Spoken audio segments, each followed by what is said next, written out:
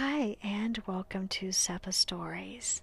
Okay, so in this episode, I have a story that is actually from Fantastic Beast.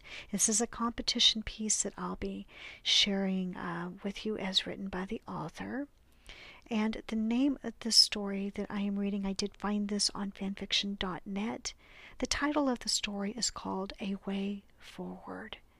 Now, I'm not sure if I am pronouncing the author's pen name correctly. I think it's Farbauteur. Farbauteur. I'm so sorry if I'm mispronouncing this. It's Farbautir.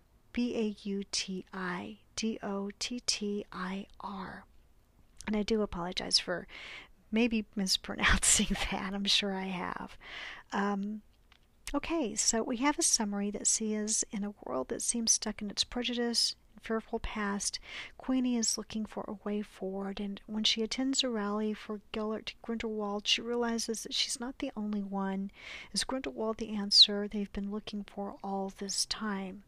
So this contest piece, this is part of the author's note, was written for the QLFC Prophet Issue number 8 contest, and its specification is to write a villain in a positive light. So, of course, the author is going on to say that the story and its characters are from Fantastic Beasts, The Crimes of Grindelwald, and of course, or as usual, it says, I own nothing of the world of Harry Potter. We do have some warnings of minor character death, and elements of post-traumatic stress syndrome.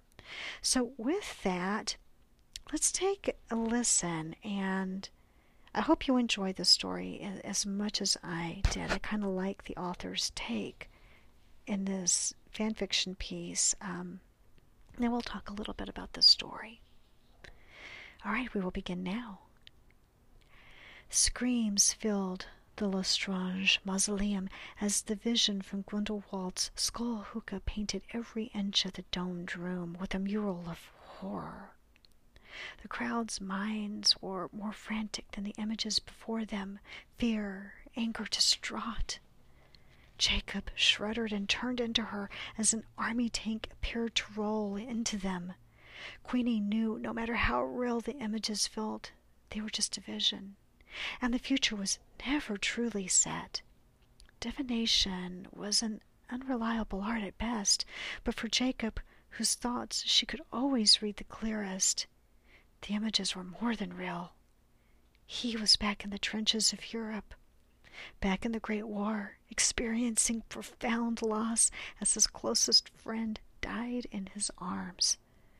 She felt all of his grief and despair. She could almost smell the battle smoke and gunpowder in his flashback. This is what we are fighting, Grindelwald's words declared from the center of the circle. His occlumency was under attack with so many witches and wizards surrounding him, most trained in legitimacy, and now all desperate for the truth. None of them were as gifted with the magical art as she was, though. Ultimately, though, it was Vendra Rosier's mind that betrayed the wishes of some attendees. Annihilation of no mages. That was what these purists truly wanted. She nearly gasped at the depravity of it, clinging to Jacob instead. The bright, silly smile she often wore to mask her disgust at humanity's deepest feelings found its way to her face. Grindelwald spoke on, reassuring the crowd of his noble intentions, clarifying that he did not seek to exterminate the No-Mages. He wanted a free world, a world in which no one had to hide who they are or deny themselves a future due to being different. She saw his words as truth in his mind. He shared her vision for an accepting, tolerant world. The purest acquiescence, the less horrible of the crowd, the innocents grew excited, supportive, re-energized as they conceptualized this mended world in their minds. To Queenie's relief, most people wanted what she wanted: integration. They wanted a way forward without such constraints as Rappaport's law and the international statute for secrecy chaining them down and blocking them from happiness. They wanted to avoid another great war. The clearest pathway to doing so was through magical intervention, through assisting the No-Majs in non-violent ways, helping them to navigate a peaceful way. This was what Grindelwald proposed. Jacob squeezed her tightly, his thoughts now a full claustrophobic panic as the enthusiasm of the idea of the non-magical being other, but not worthless, surged around him. His focus was entirely on escaping this room. She looked around. Glazed, a smile plastered on her face amidst the chaos of emotion, attempting to find a way out for him. Instead, she saw her sister. Her body froze. Tina's thoughts were anxious. Why is she even here? Queenie wondered. Do nothing when I tell you this, Grindelwald said calmly. Tina's mind started to race beyond her normal anxiety into a full panic. There are Aurors among us. Gasps followed. Then silence for most, but blaring noise for Queenie. So much pain and anger and hate. It was almost too much to bear, and she gripped tighter onto Jacob. Grindelwald stood there, calmly talking to everyone to keep them from taking any action. They were all just there to listen, after all. No one had done anything wrong. He felt like a true leader, the opposite of what she encountered, and the President Pickery at Makusa, who had so brashly arrested her sister. Queenie didn't want to hear Newt's thoughts above the rest of the crowds. In fact, she hadn't even realized he was there until this moment, but they were so loud, so direct. Dumbledore was right, he thought. Someone is going to die. Then it happened. A young witch couldn't restrain her anger, hexing the closest Auror, who reacted before thinking. The killing curse. Instant death. It took Jacob longer than the magical folk to process the death of the young woman, but he did. Queenie reached to comfort him as it washed over him and seeped into every crack of reopened trauma in his sutured soul. As Grindelwald approached the young witch to check her pulse and confirm the assumption on everyone's mind, Queenie wanted nothing more than to protect Jacob from another war. The last one marred him more than he even knew how to comprehend. She knew he didn't really think she was crazy, not deep down. He just feared losing her as he had lost so many others. She had called him a coward for it. How callous she had been just days before. Go forth from this place and spread the word, Grindelwald commanded of the crowd. He continued to the center of the room after punctuating his point by concluding, It is not we who are violent. All right, my friends. We're going to take a short break, and then we'll be back to talk about this really interesting story. All right, we'll see you in just a few minutes. Hi, and welcome back to Seppa Stories. Okay, so let's talk about A Way Forward by Farbadador. I don't know if I've pronounced it, if I'm getting it. We'll try. We'll see. I'm having technical difficulties pronouncing things. All right, so this story. Okay, I really like and love the level of complexity the story presents. All right, so politics and events and changes in the world and struggle and conflict. There's never one side to any story or any viewpoint, and so many times that is why we disagree as a people on many things, on many issues. And what I like about this story is, and I like the challenge that this was a contest piece to write a villain in a positive light. In watching the films Fantastic Beasts, the very first one, when we were first introduced to Newt and Jacob and Queenie and Tina, and, of course, it's the first film, I find Queenie to be a marvelously wonderful and sympathetic character. There's nothing about the Queenie character that I don't like. I love her in the first film. In the second film, when Grindelwald has, of course, he's tried to manipulate things in the first film, and in the second film, he's been imprisoned and he escapes. It's a pretty violent way that he escapes.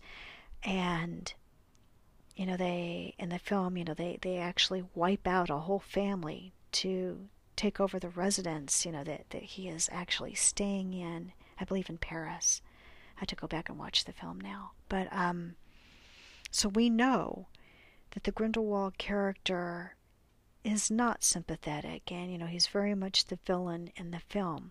And so many times you wonder, as history unfolds or as events happen, you are left wondering, as a person in the world, or as a reader, or as a student of history, you think to yourself, you could see clearly that the motivations were not good or positive or in alignment with things that are moral or right or just. How do people follow bad leaders? Or how is it that they convince themselves to do so?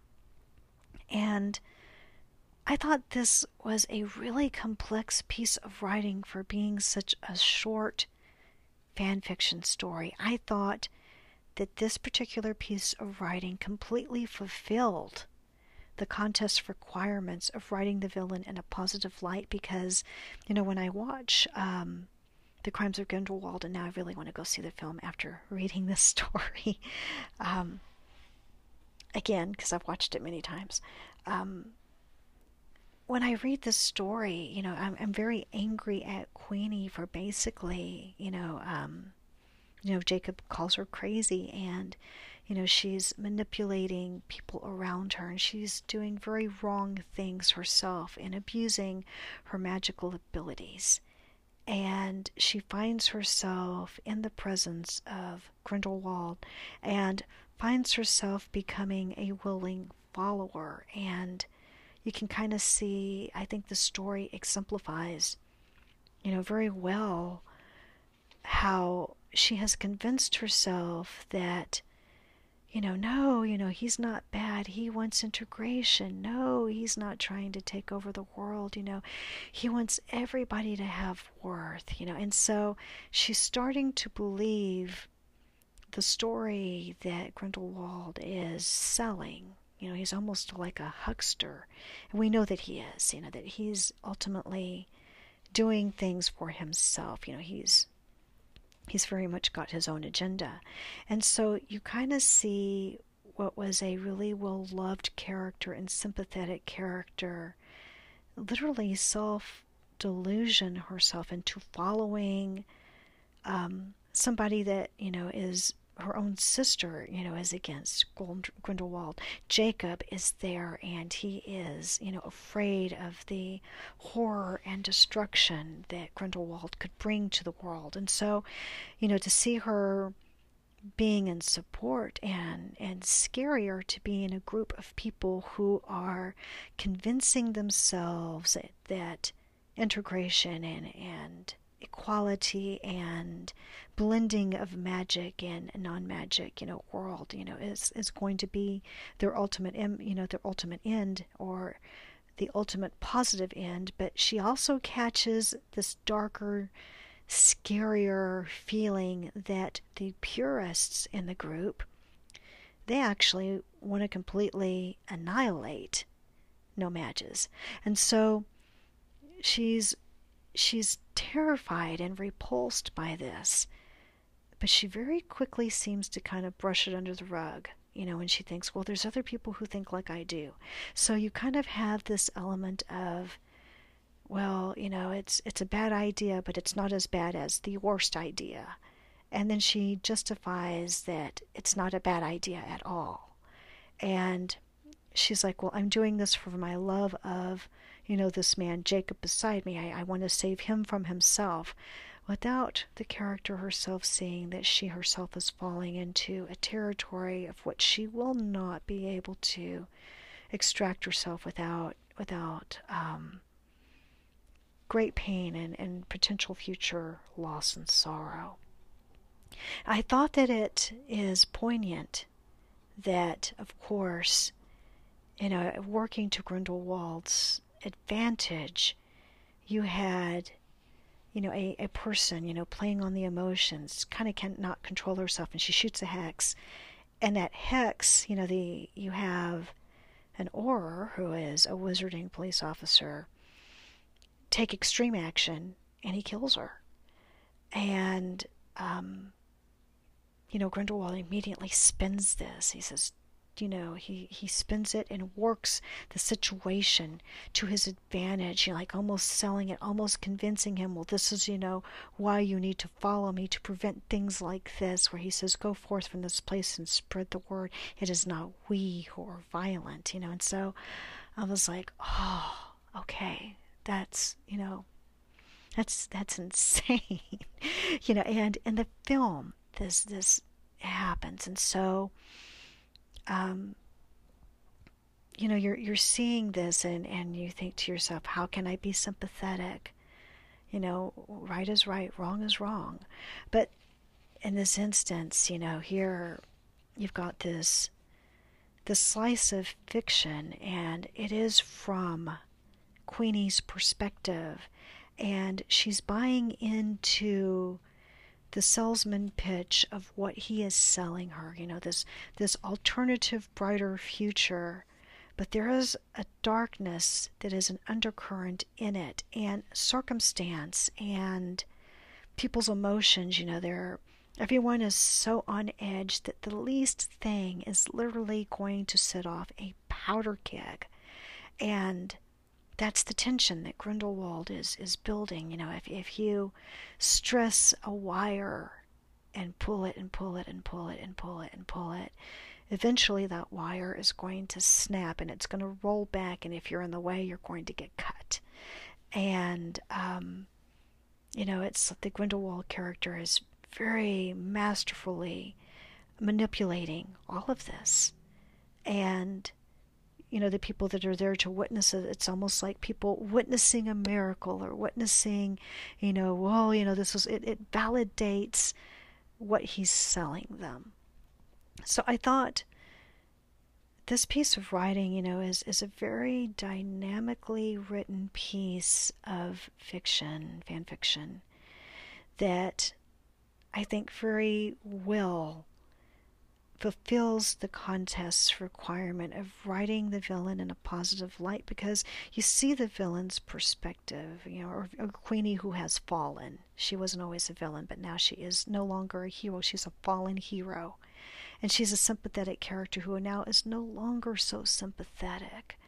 And you see the fallout of what can potentially happen. I like this story because it cuts off abruptly. A lot of times I would say, I want more. But this leaves you hanging on a cliff edge, or like you're standing on that razor's edge, ready to tip either way. For a piece of fiction, fan fiction, this is amazingly effective. And like with the things happening in the world today, it's also incredibly poignant, and it makes you think. And I had written to another fan fiction writer. We had just a very quick conversation, and I had responded back, and I believe this as much today as any day, that our stories teach us, how to live. And I'm totally totally lifting that off of a movie, and it was a quote in a film, but um, it was a story about the Arabian Nights and Scheherazade in this film. Says this sentence. It says, "It's our stories that teach us how to live, and sometimes it's our stories that teach us how not to live too." So take this piece of beautiful writing how you will. I thought this was very well written. I liked that it's almost a novelization of the film, but you're getting insight into Queenie's thought process, which in the film she just looks so scattered and kind of all over the place. And I really liked that I could see in depth more to the character in this particular story, in this particular perception of the character. And I thought this was incredibly masterful writing because it felt so natural. Like if this were an actually sanctioned novelization of the film, this would work. This is a really strong piece of writing. This was an explosive moment in the film, and it very much echoes, our non-magical lives today. So I think this is a relevant piece of fan fiction, and I think it requires some examination and really, thought. And this is a story that I can tell you when I read this, I was like, oh, this is great. I had the hairs on my arms were standing up. Yes, I have hairy arms. And the hair on the back of my neck kind of stood on end because I was like, oh, okay, this is poignant. It has presence. And so I do very much strongly encourage you listeners, if you're reading on your own, get out there and check out more pieces by this writer. This is a wonderful piece of writing. It was sharp, well defined. It was constructed tightly. It didn't say more than it had to. And I think this is a winner. This is a beautiful, strong piece of writing. It didn't need to say more than it did. And it leaves you kind of feeling, when I read this, I felt distraught at the end of it. Because, Grindelwald ends up manipulating the occurrences, this death, this unintentional death or this reactionary death, and he spins it. And then you have to wonder, was it an intentional or reactionary death? You just don't know. So, the tensions are high, and, the feeling is very tense in the story. I think that tension stays with you. This is not a story that I finished reading and felt great about after. This was a story that I read and it made me think. So if you're looking for that, that's what this is to me, and I hope it was for you. And I can't wait to see what more this writer will produce, because this writer is challenging me to think. And that's kind of rare in fan fiction. A lot of times it's entertainment or it's beautiful. And there's nothing wrong with that. Every piece is a quality piece. And so many of our wonderful fan fiction writers are putting their very souls out there. And it doesn't diminish. It's just a different take. And this is a different style. This was a harder edge story for me. And I hope you enjoyed it as much as I did. Sometimes there's writers that are harder.